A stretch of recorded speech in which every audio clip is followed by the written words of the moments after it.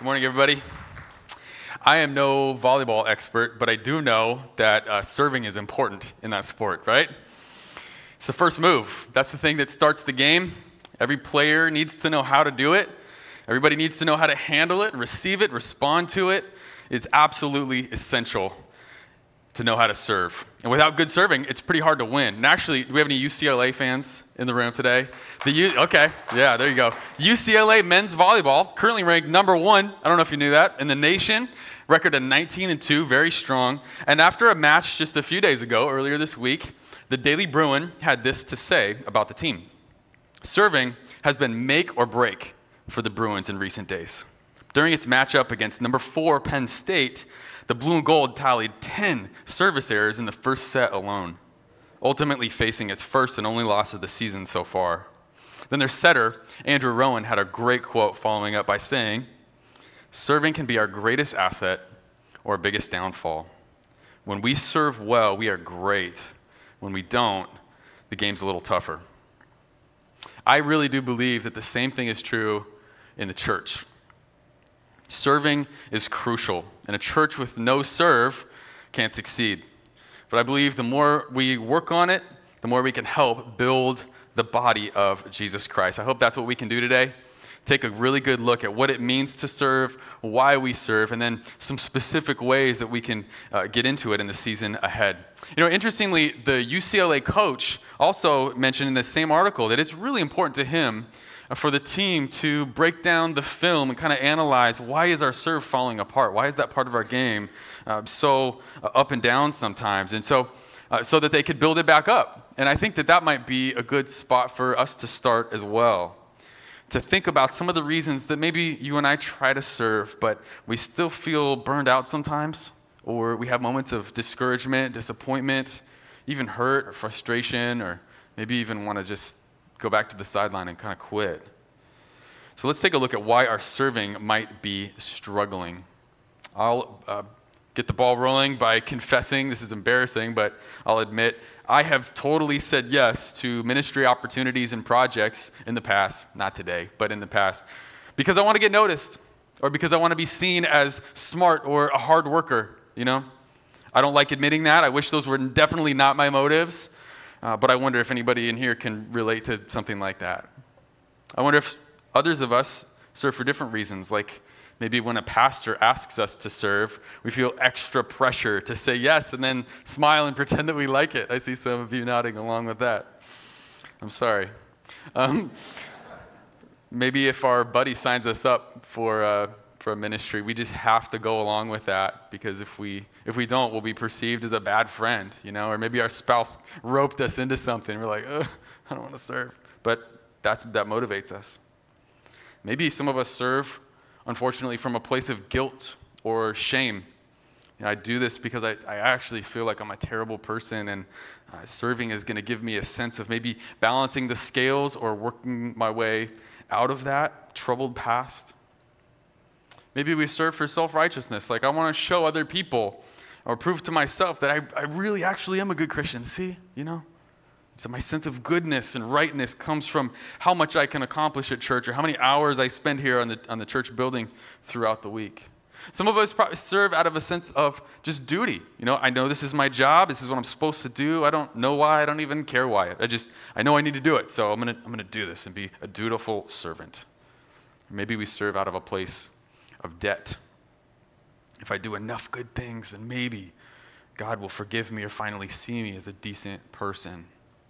Somebody shared with me last week their reasons and how they surfaced, how those motives were revealed. When she was younger, she served in the 4-year-old Sunday school class in another church.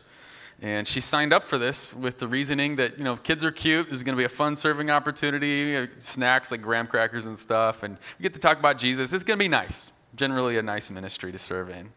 But her real reasons came to the surface when she didn't get the thing that she actually wanted. It was interesting. And that was affirmation from the kids ministry director. Nobody was giving her recognition. There were no pats on the back. And quickly that desire to serve faded, and she became kind of grumpy and disappointed and wanted to throw in the towel. Of course, we need to be really encouraging and affirming in ministry. That's a really important piece that makes the church go. I think we should be speaking strength into each other so that we can serve better. But if we serve God for just those reasons alone that we talked about, we're not actually serving God, are we? Serving ourselves or an idol of reputation, of prestige, maybe attention, or wanting to feel included in something. Now, please understand, I'm totally not trying to be hurtful here. I'm not even trying to call people out. I just really believe, coming into this message, that the Lord wants to help us diagnose the disappointment, the pain, maybe the loss, frustration that can come from serving for the wrong reasons. He doesn't want us to be hurt and discouraged by these things. I even want to caution us from serving for the good but insufficient reasons. Some of us might serve just because I like helping, or because I feel compelled by the projects or the mission or the causes that the church is investing in right now. Or because we want to connect with other people. We're relational, and serving on a team might help me to, make some friends. Those are good and fine reasons. There's nothing wrong with those, but they may not be enough in the long term. They can sometimes fall through. Even those reasons, as good and right as they are, they can kind of be like water in the gas tank and lead to us just sputtering out and pulling off to the side of the road and say, I'm out. Because needs come and go, don't they? Our feelings toward the church can kind of be shallow and shifty sometimes, hot and cold. People and vision, that can change throughout the years. The projects will kind of come and go.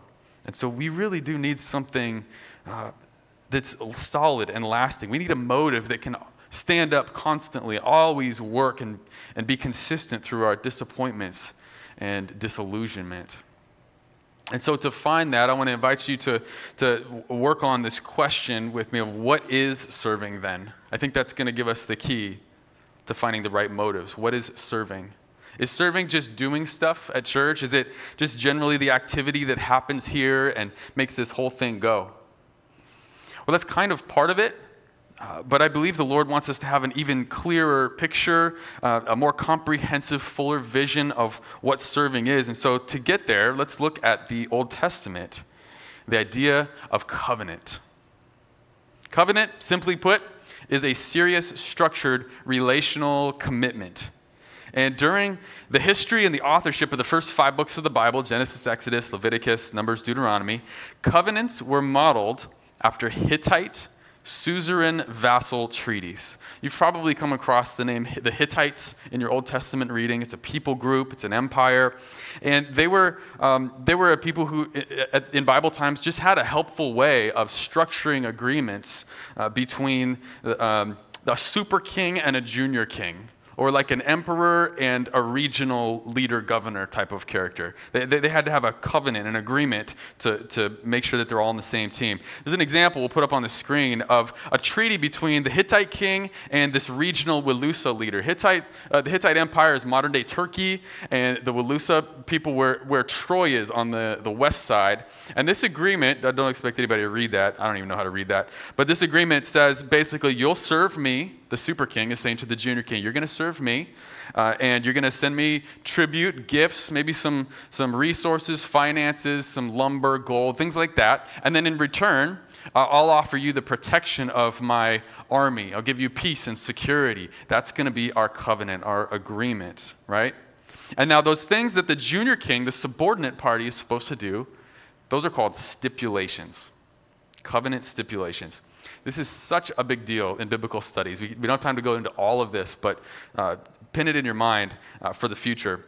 But this is such a big deal now because this is the backbone of the whole Bible. It helps us to understand our relationship with God, who we're supposed to be. What I mean by that is this whole covenant stipulation thing explains why Adam and Eve and Noah and his sons are told in Genesis to rule over creation and exercise dominion over it. Because we as people are supposed to be that junior king. Does that make sense? God is the super king, we are the junior, and that's why he says, rule, exercise dominion, be in charge. This explains why Abraham, in his covenant with the Lord, was instructed to inhabit a specific land, place, to trust the Lord, to make him into a big family, to institute the sign of circumcision. This is exactly what's happening when God says to Moses on Mount Sinai, the Hebrews, don't have any other gods before me. Remember the Sabbath. Honor your parents. Don't murder and cheat and steal. And this is how you stay clean and how you're supposed to treat people. And these are the holidays you observe. Those are covenant stipulations.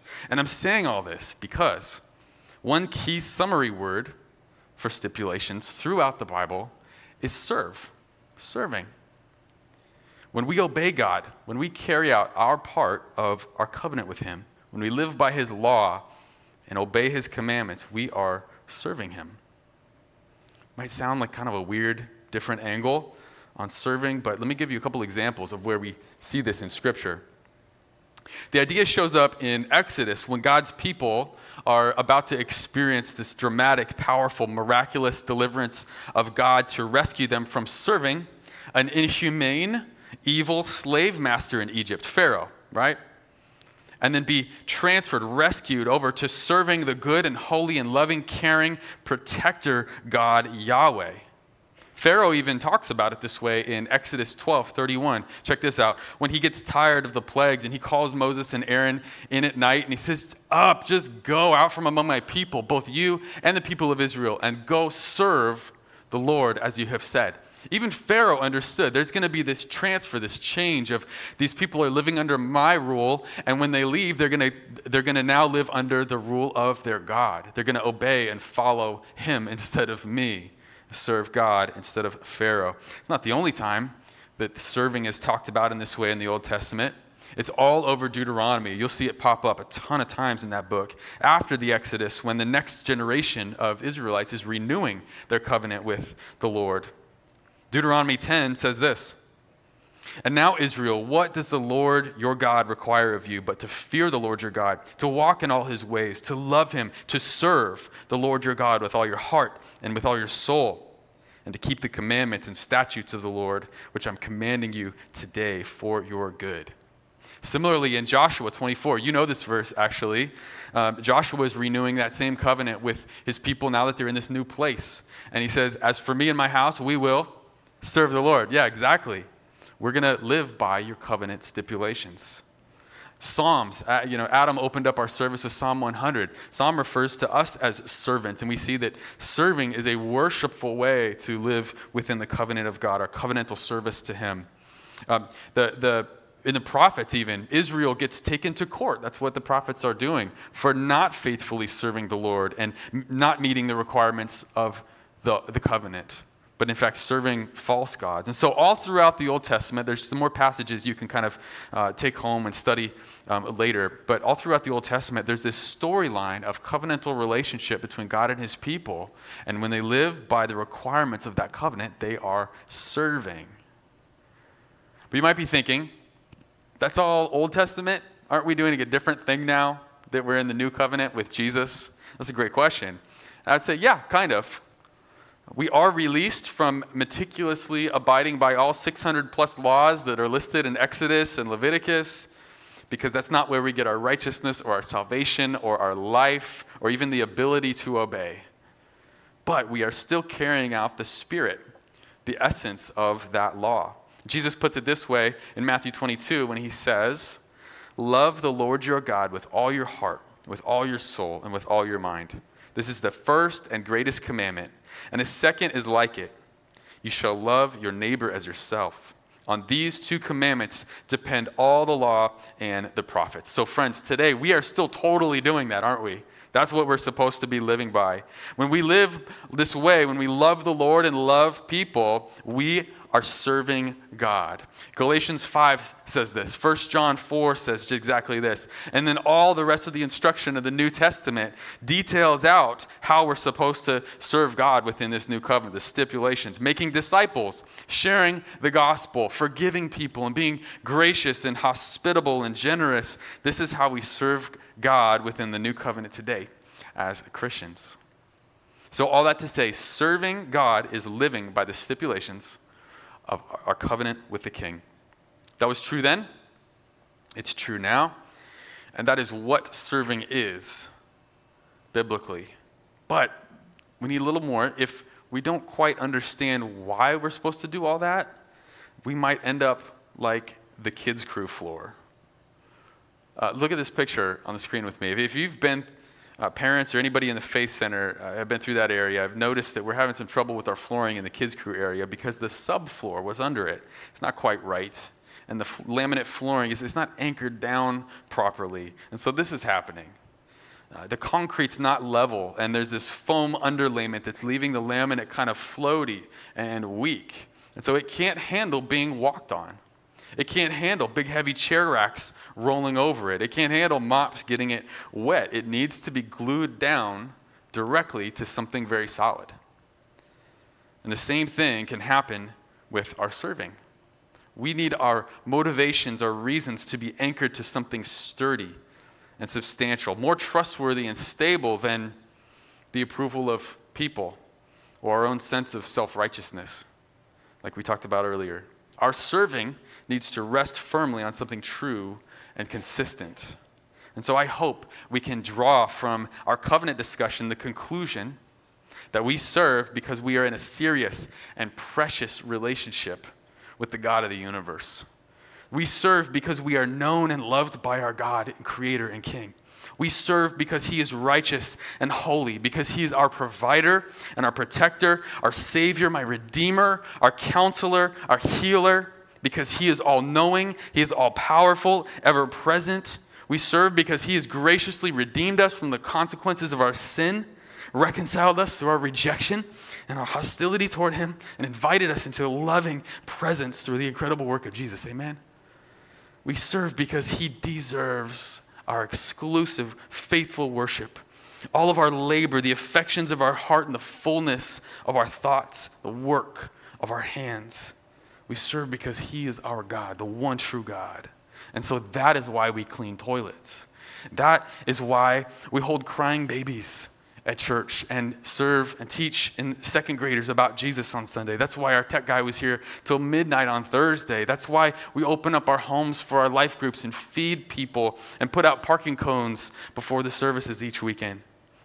That's why we go to Mexico and the Philippines, because who God is and the relationship that we have with Him is that sure and secure thing.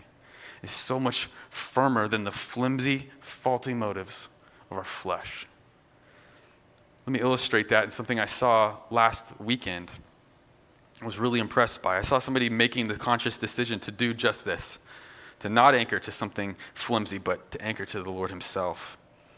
This person was serving at church, needed to serve in both services, 9 a.m. and 11 that morning, and between services, a discouraging comment came in, like, "You're not doing this thing right. You didn't quite do that right."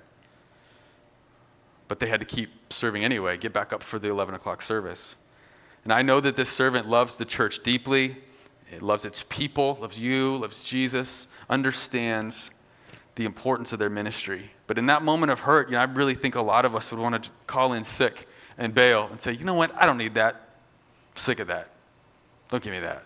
I'm out."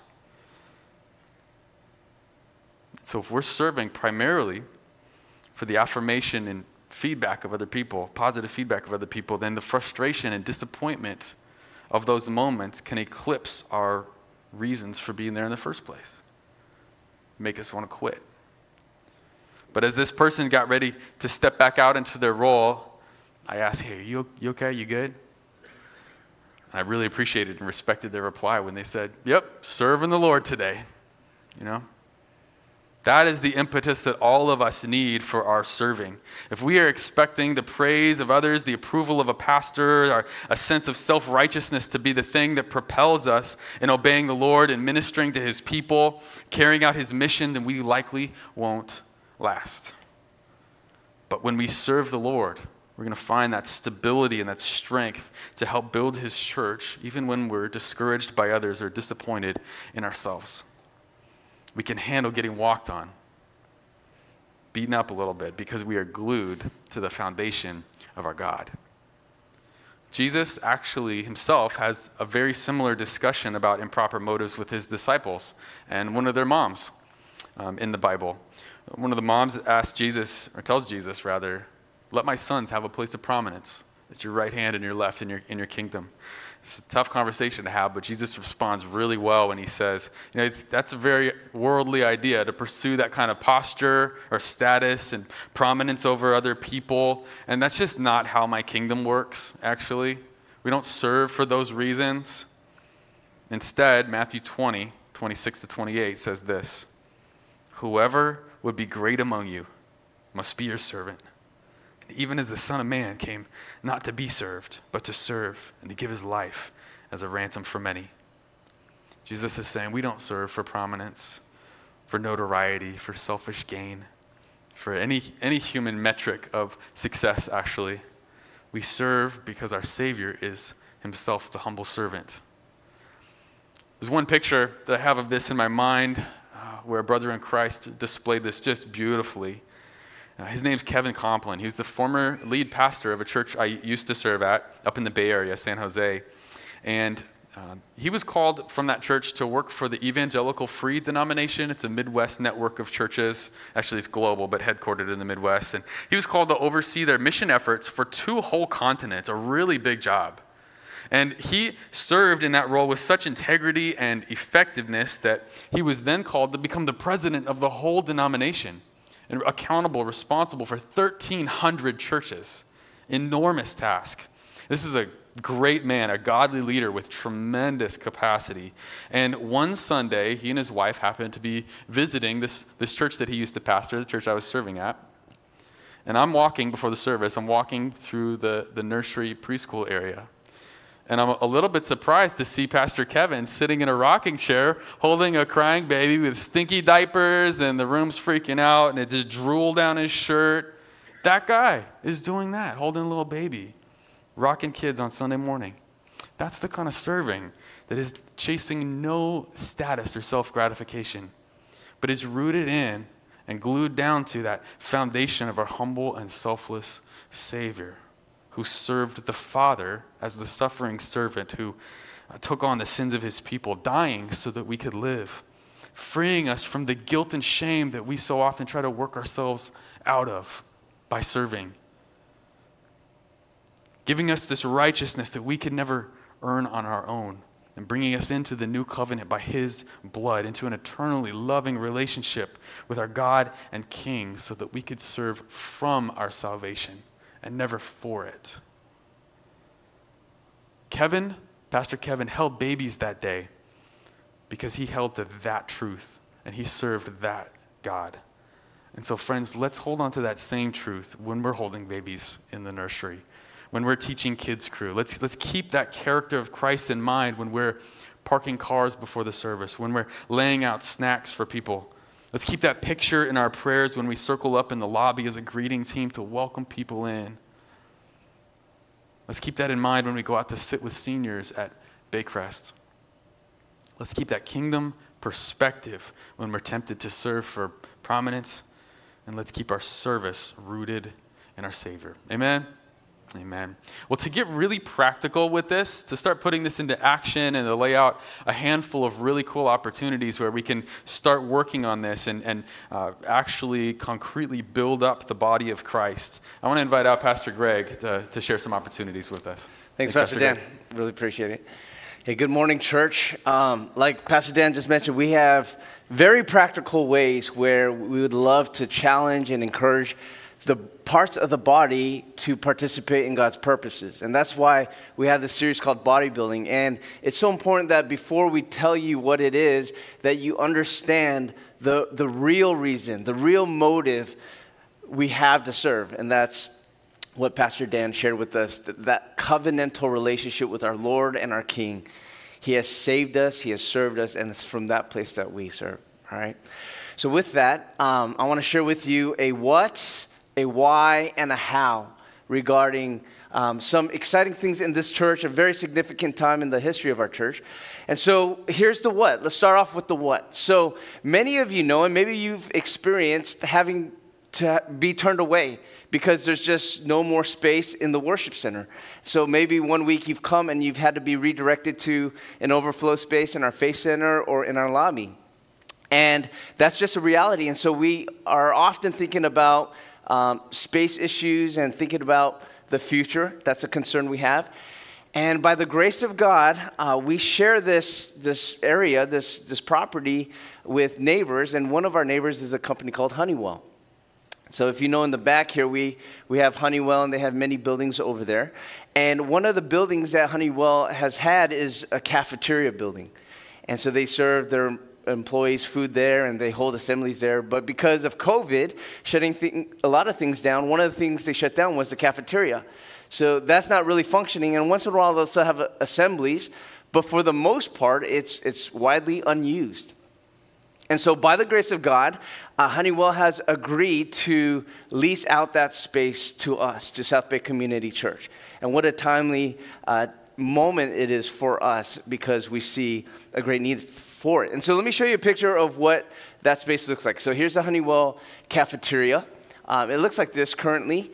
And we're hoping that by Easter, which is just 3 weeks away, just not too long away from now, we hope to turn it into a place where we can worship in. So here's some 3D images that Nicole helped us put together.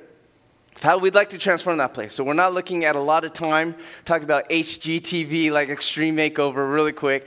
And so we're going to fill it with couches and some tables and some chairs. And we want it to be an option for people who come to either worship in here or to worship there. And so we want it to be more than just an overflow. And so we're hoping to have a worship team in there. Lauren Gomez, our worship director, is working on building worship teams to lead us on Sunday morning. If you choose to worship there, that would require an audio-visual team, a tech team in there. We would like to have greeters in there and ushers and hospitality as well. And so we want a full worship experience in there. The only thing is the message will be streamed. So the message you get in here will be the message you get in there. And that's the only thing that's not live and in person, but you will get the same content, okay? And so it's going to be a very comfortable, intimate space. Like I said, there's couches, tables, cafe tables. And I understand that some of you prefer to sit around a table and watch service from the screen. So I'm talking to you guys there in the lobby right now as I speak. Week after week, there's many of you who choose to sit around a cafe table and watch the service out there. I don't get that. I don't know why. When you can just walk 50 feet over and get this live. Why would you not, right? Like, why wouldn't you want that? But hey, you do you, and you worship how you best worship, and we just love that you're able to come and just be here with us. And so that's going to be a space where you can just worship the Lord in a different kind of setting together as one church, one family, all right? Speaking of a warm, inviting atmosphere, it's kind of like a living room or a coffee shop. You can kind of expect that from that. And in fact, we're thinking of, what do we call this place? And one of the names that we've thought of was calling it the living room. Let's call it the living room. Or it's been thrown out, instead of calling it Honeywell, let's call it the well, right? Because the well is where you go to get your thirst quenched and satisfied by living water. So those are some thoughts and ideas. We'd love to hear from you, suggestions. And so I'm going to tell you about a form in just a second where you can throw in your name suggestion. We'd love to look at that and consider everything. All right, so that's the what. And there's a lot more uses and purposes and functions of that space, which we'll share as time goes on. But let me give you something more important, and that's the why. Like, why is that space so valuable to us? Why is it purposeful? And why do we need the church to all serve and participate in this together? So let me give you two good whys, good reasons why. And the first is it comes down to our mission, the mission of this church. And so number one, more seats equal more opportunity. The mission of this church, ever since Pastor Gary started this church 30 years ago, it has always been and will continue to be to help people who are far from God find and follow Jesus Christ. That's why we exist. That's why we're here on earth, to help people know Jesus and go deeper in their walk with Jesus. We want breadth, we want to reach people, and we want depth. We want to go deeper. And so that mission is going to be fulfilled when we create opportunities for people who don't know him yet to come and hear Jesus preached, to hear the good news preached. And so opening up the space will allow us to have more seats so that somebody who has never accepted Christ as their Lord and Savior can come, sit, and hear what Christ has done for them. So more seats will equal more opportunity. There will be many reasons why a person doesn't give their life to Christ or doesn't even know Jesus. There's going to be a lot of reasons why. I pray that it's never because they didn't have the opportunity. May it never be because there was never a seat for them to sit in so that they can hear of what he's done, okay? So more seats equal more opportunity. Number two, let me give you another reason why. Because if the mission is what we're going to be about, we have to understand that the mission starts here, but ultimately it's got to go out there. It's got to go out there. If people are truly going to find Jesus Christ and follow him, then we have to expect that it's not always going to be them coming to us all the time. It's going to come from this commitment from us to go out to them. We have to be willing to go out to them. One of the things that we have desired at this church is to plant churches. If God should will that for us and open those doors, we'd love to start satellite campuses. We love the fact that there's many of you who come from Palos Verdes or the Rolling Hills area, and you make that commute to church. Or a lot of you, it blows our mind, come from the San Gabriel Valley. You drive 30, 40, 45 minutes, 50 minutes to come to church. There are people here from the west side or from Orange County, and you're willing to make that commute, and we love that you do, because for you, you love Jesus. It's worth it to you. You've counted the cost, and so you'll make that commute.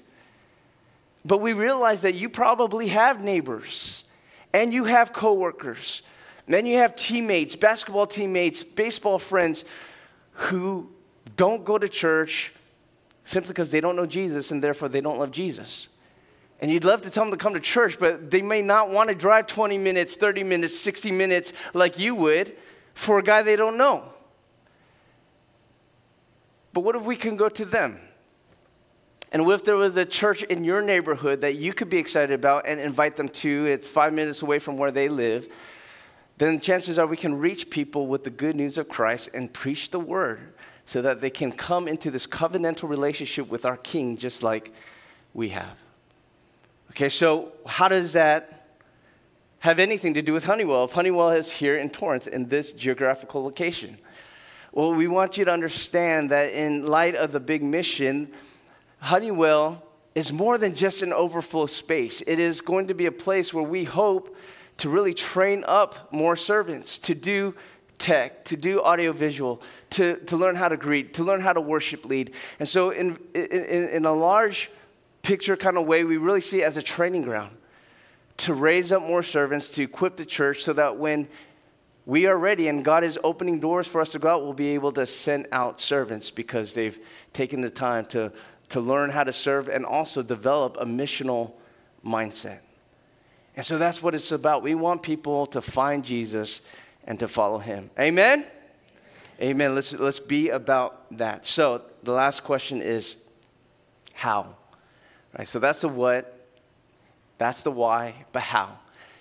And so I'm going to bring out a couple guests to really share with you some pressing opportunities that we have, need for servants in particular ministries. But before they come out, I'm going to put up a QR code for you. And so I'm going to ask everybody to do this. If you have a cell phone, I want to ask everybody to take out their cell phone at this moment. Just because I don't want to fly through this, I want to give you an opportunity. You're not obligated to do anything right now, okay? I'm just asking you to scan this, to pull up this electronic form on your phone, which is going to show you all the ministries at this church, all the ways you can get involved and serve and apply your gifts. It's going to pull up for you. I just want you to have that on your phone. So in your time, and if you feel led and you're willing, let us know where you'd like to learn more information or get involved.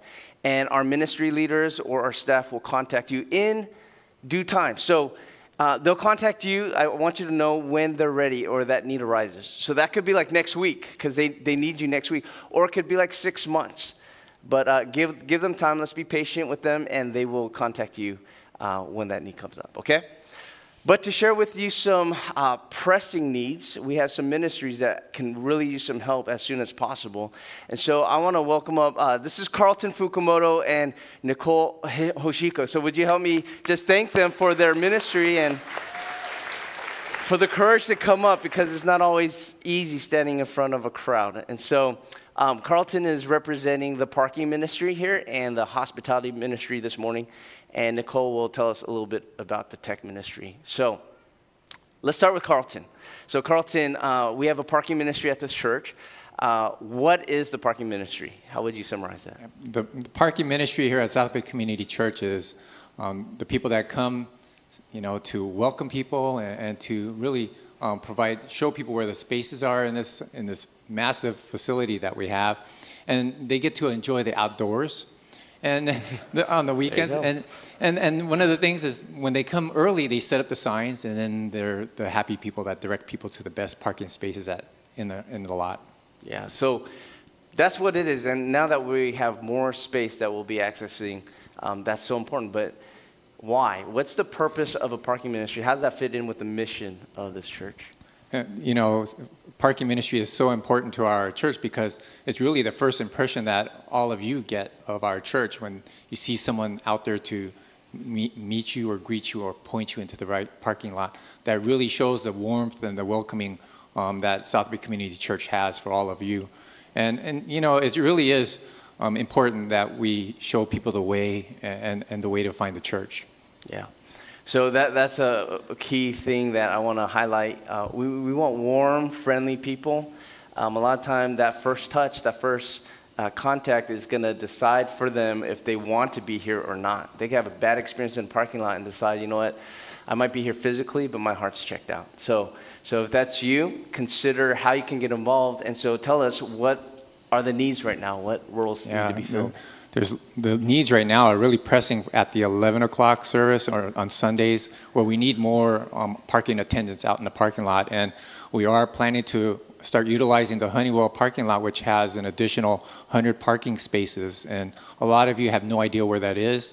So we would like to have attendants to help guide you there. And, this is going to be the prime parking space for a lot of you. And, this ministry is going to help all of us. And Curtis, the ministry director, he needs about 5 to 7 more people for each service just to help be your guidance. And, if you join this ministry, it's a lot of fun. You'll get to meet others, and you get to help direct people into the presence of God. Awesome. So Carlton is going to be in the lobby. We have some serve stations outside in the lobby along the wall. So you'll see a big banner that says parking. Some of the team members will be there to answer questions. There's also a physical form, so if you don't like the electronic QR form and you just like a hard copy, you could fill this out and then turn it into them. All right? Thanks, Carlton. And this is Nicole, and it's so important that you know what she does. She is the brain behind all the technology here at this church. She's going to tell you more about that. She is a tech genius in my mind. Anytime I know when I have a question, I don't know what to do, I go to her, and she always produces the answer. So I call her Tech Nicole because she's everything technical at this church. You see what I did there? Yeah, that's a God thing. That's a God thing. So, Nicole, tell us what tech ministry does. Like, what is it here? Sure. Well, first, I think you should also thank Google, because I usually go straight to Google when you ask me most of those questions. So, thank you, Google.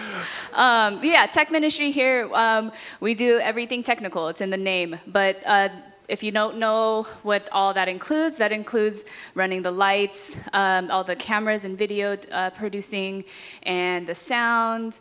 We have backstage managers as well that are communicating with our booth and with our pastors backstage. And so they're running all of that. And we do that for just the weekend services, but also for special events. So we have memorial services, we have worship nights.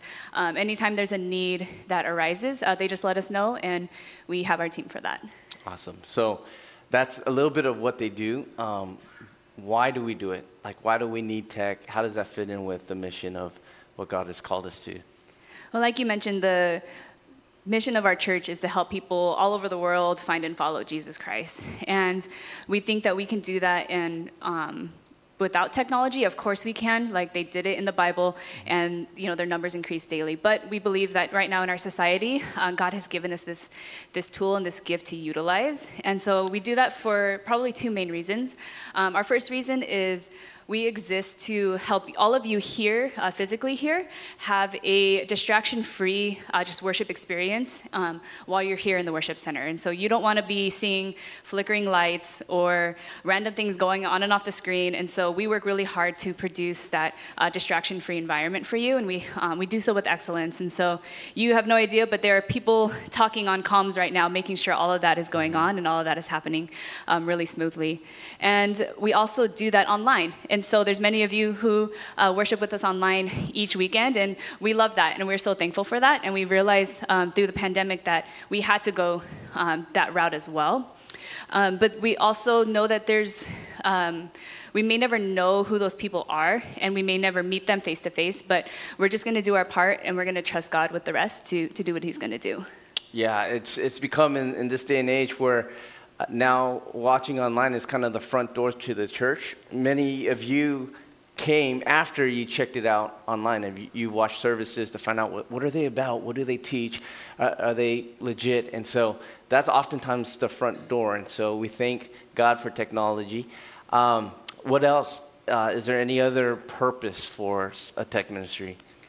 Yeah, one thing that I really love about the church is that we're one body, but many, many different parts. And what I love about the tech ministry itself is that it creates that opportunity for people to serve who maybe don't feel like they fit in a different ministry within our church. And so if you feel like you're more task or detail oriented, or maybe you're a little more introverted, you're not comfortable welcoming people or talking to a lot of people, but you want to serve somehow, or maybe you just haven't found that place to serve yet. Tech ministry is actually really great for that. And I know for myself and for many people on our team, we weren't sure where to serve, and we felt like sometimes our personalities or how we were wired were a hindrance to serving, when in fact right now we're all realizing like, no, God created us this way so that we can serve the church and serve the body in this way, and help to build you guys up every time that you're here. So it's definitely a good place for that.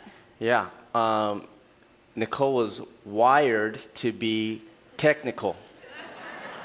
You see what God did there? Amen? That's so corny. All right, Carlton, we'll go back to you. And you're also representing hospitality ministry, right? I know we flipped that, but what is hospitality ministry? Because hospitality means a lot of things to us. It means literally a love for strangers.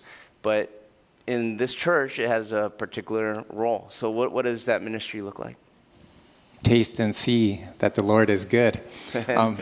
Hospitality here at South Bay Community Church is we prepare the food and snacks for all of us.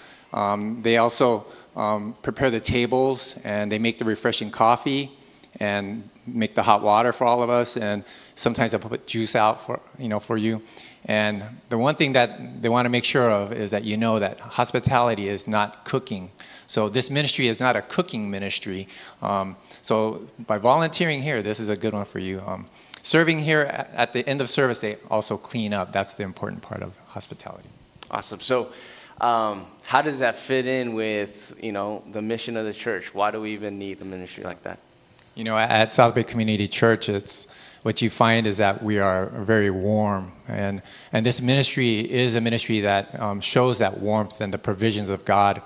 The people here in hospitality, all of us know we want to be served. We like to be served. It just brings joy to us to be served. And in hospitality, you get to serve the snacks that are brought, and you get to help people to see God in this way. And this is the goodness of the Lord. It's, in hospitality, you're the heart and the hands of God. This is really an important part where you're serving you are God's family. People in this ministry are just serving all of you. And, it's good that this is, hospitality is the heart of God, and that's in the purest sense, that's what hospitality is. Awesome. So some people are like, I think I could do that. So what are the current needs and roles that need to be filled? As you know, since we are expanding the roles, there's quite a few needs in hospitality, and bolstering up the 11 a.m. service on Sundays is one of the key ones. And in this ministry, you serve once a month. You serve on a regular team, so you form a little ministry within the hospitality, and hopefully this ministry speaks to you. So right now you're thinking it's time to sign up, and you help show the hospitality of Christ through this ministry. If you want to serve the family here as the heart and the hands of God, this is a great one for you to join. It's wonderful that we have this, and just coming to church and serving the tables and things like that. So we really think that it really shows people God's heart. How many of you guys are thankful that there's food after service? Yeah, amen. Amen. Thanks to the hospitality team. I know some of you guys, that's your favorite part of the weekend service. And so you'll leave the service early to get in line first. Shame on you. Just kidding. But thank God for hospitality. Once again, they'll be out in the lobby along with some other servants and volunteers to answer your questions and to get you involved if that's how God's leading you. All right. One more question, Pastor Dan. You mentioned there's a lot of ways to serve, even beyond our official ministries here at the church. What are some other ways on that form that you pulled up that we can get involved and share? Yeah, there's a whole other category or type of serving opportunity in front of us we're discovering lately. We have Honeywell that's going to be kind of project and location oriented, and we have these ongoing, continuously running, and scheduled ministries. And then there's like this whole third breed of service opportunity that we're going to call serve pools, where the staff and our existing teams just keep running into these situations where we feel like the moment is beyond our capacity, or we don't know who to call or what resources or places to reach out to when we need some help for something. And so we would like to build up about 7 or 8 serve pools with specializations. If you have any experience or training in these areas, or even just interest and ability in medical or in homelessness and social services, or in preparing food or things like that, we'd love for you to sign up and let us know that you'd be able to help. A couple examples of where this has showed up, where we've needed help. Recently we had a kid get injured on a Sunday morning, and there just happened to be a doctor in the room. Praise the Lord for that. But what would we do if there wasn't? We need to develop our list of medical people, our nurses and our doctors and EMTs, so that we can quickly make a call and fish that pool and make sure that we've got the medical attention we need. Or we often get requests for automotive help if somebody can't afford to repair their car, or they get stuck in our parking lot after the service, which kind of happens a lot. It'd be nice to have a list of mechanically oriented people to call and say, hey, can you come do an alternator on Saturday or whatever it is. We've got a brother in the church who's recovering from some nerve and muscle damage and isn't able to cook right now. And so we would love for anyone who enjoys preparing food or doesn't mind going to the grocery store to get this guy some food until he's back up and running, So we would like to make pools that are oriented around those types of situational needs. Realistically, these kind of needs come at us maybe once or twice a month. Is that fair to say? Mm-hmm. And we would just love to have a place to go, a pool to fish when these things come up. And so we're asking you to just say what you're good at and what you're okay with being available for. And then when these needs arise, we'll blast the whole group and say, hey, we've got a situation. If anybody can attend to it, you just kind of email back and say, yeah, I'm in. I'll help with this one. So that would be tremendously helpful for the season ahead. Yeah, and so that's under special skills and resources. And just, once again, they're not official ministries. This is just you saying, hey, here's some skills I have, some resources I have that I'd love to use to help bless the church. And so you let us know if you don't see what you do there, but you'd like to offer. There's a drop-down menu or a way that you can communicate what you have to offer. And I love that because in the church, we read in Acts chapter 2, there's both the aspect of being given spiritual gifts by the Holy Spirit, according to the grace of Christ, that we are to use to serve the body. And then we also read about how they would just share. They would do community, and what I have is yours, and what you have is mine, and we're family. We're making sure that no one is in need. And so that's a great way for us to serve because of what Christ has done for us. Amen.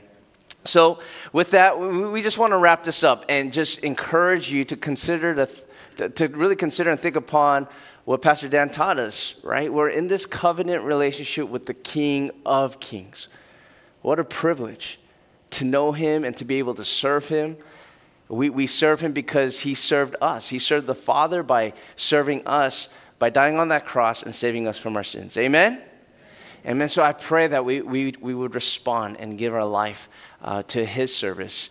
And, it's not because of guilt or any pastoral pressure or needing to please anybody but the King of Kings. I love that illustration that Pastor Dan opened up with the volleyball serve and how important that is to the game. And as he was sharing that, it reminds me of this fact that probably many of you don't know about me, but I actually played on the tennis team at West High. I was on the tennis team, and it only lasted 1 year. And the reason why I don't talk about it is because I didn't play. I was on the team, I was on the roster, I got a uniform, but I didn't play. Why? Because it came down to this. It boiled down to this. Because I couldn't serve. My serve was terrible. Like I could barely get it into the box. And so because I couldn't serve, there was no play. And so they rarely put me in to competitively play against the other schools. So after a while, I just felt really disconnected from the team, disengaged. And I felt like I didn't belong. And so I stopped playing tennis. Haven't played since. But what's cool is a few weeks ago, I learned that a lot of us in this church, you play pickleball. And so I was invited out to the pickleball course. And what I love about this game is that I can finally serve. It's so easy. It's so easy to get in. My kids came and my daughters could serve and my son could serve. Anybody who has a paddle in pickleball can serve. And when you do, you can enjoy the game, the thrill of pickleball and interacting and fellowshipping and being part of the game.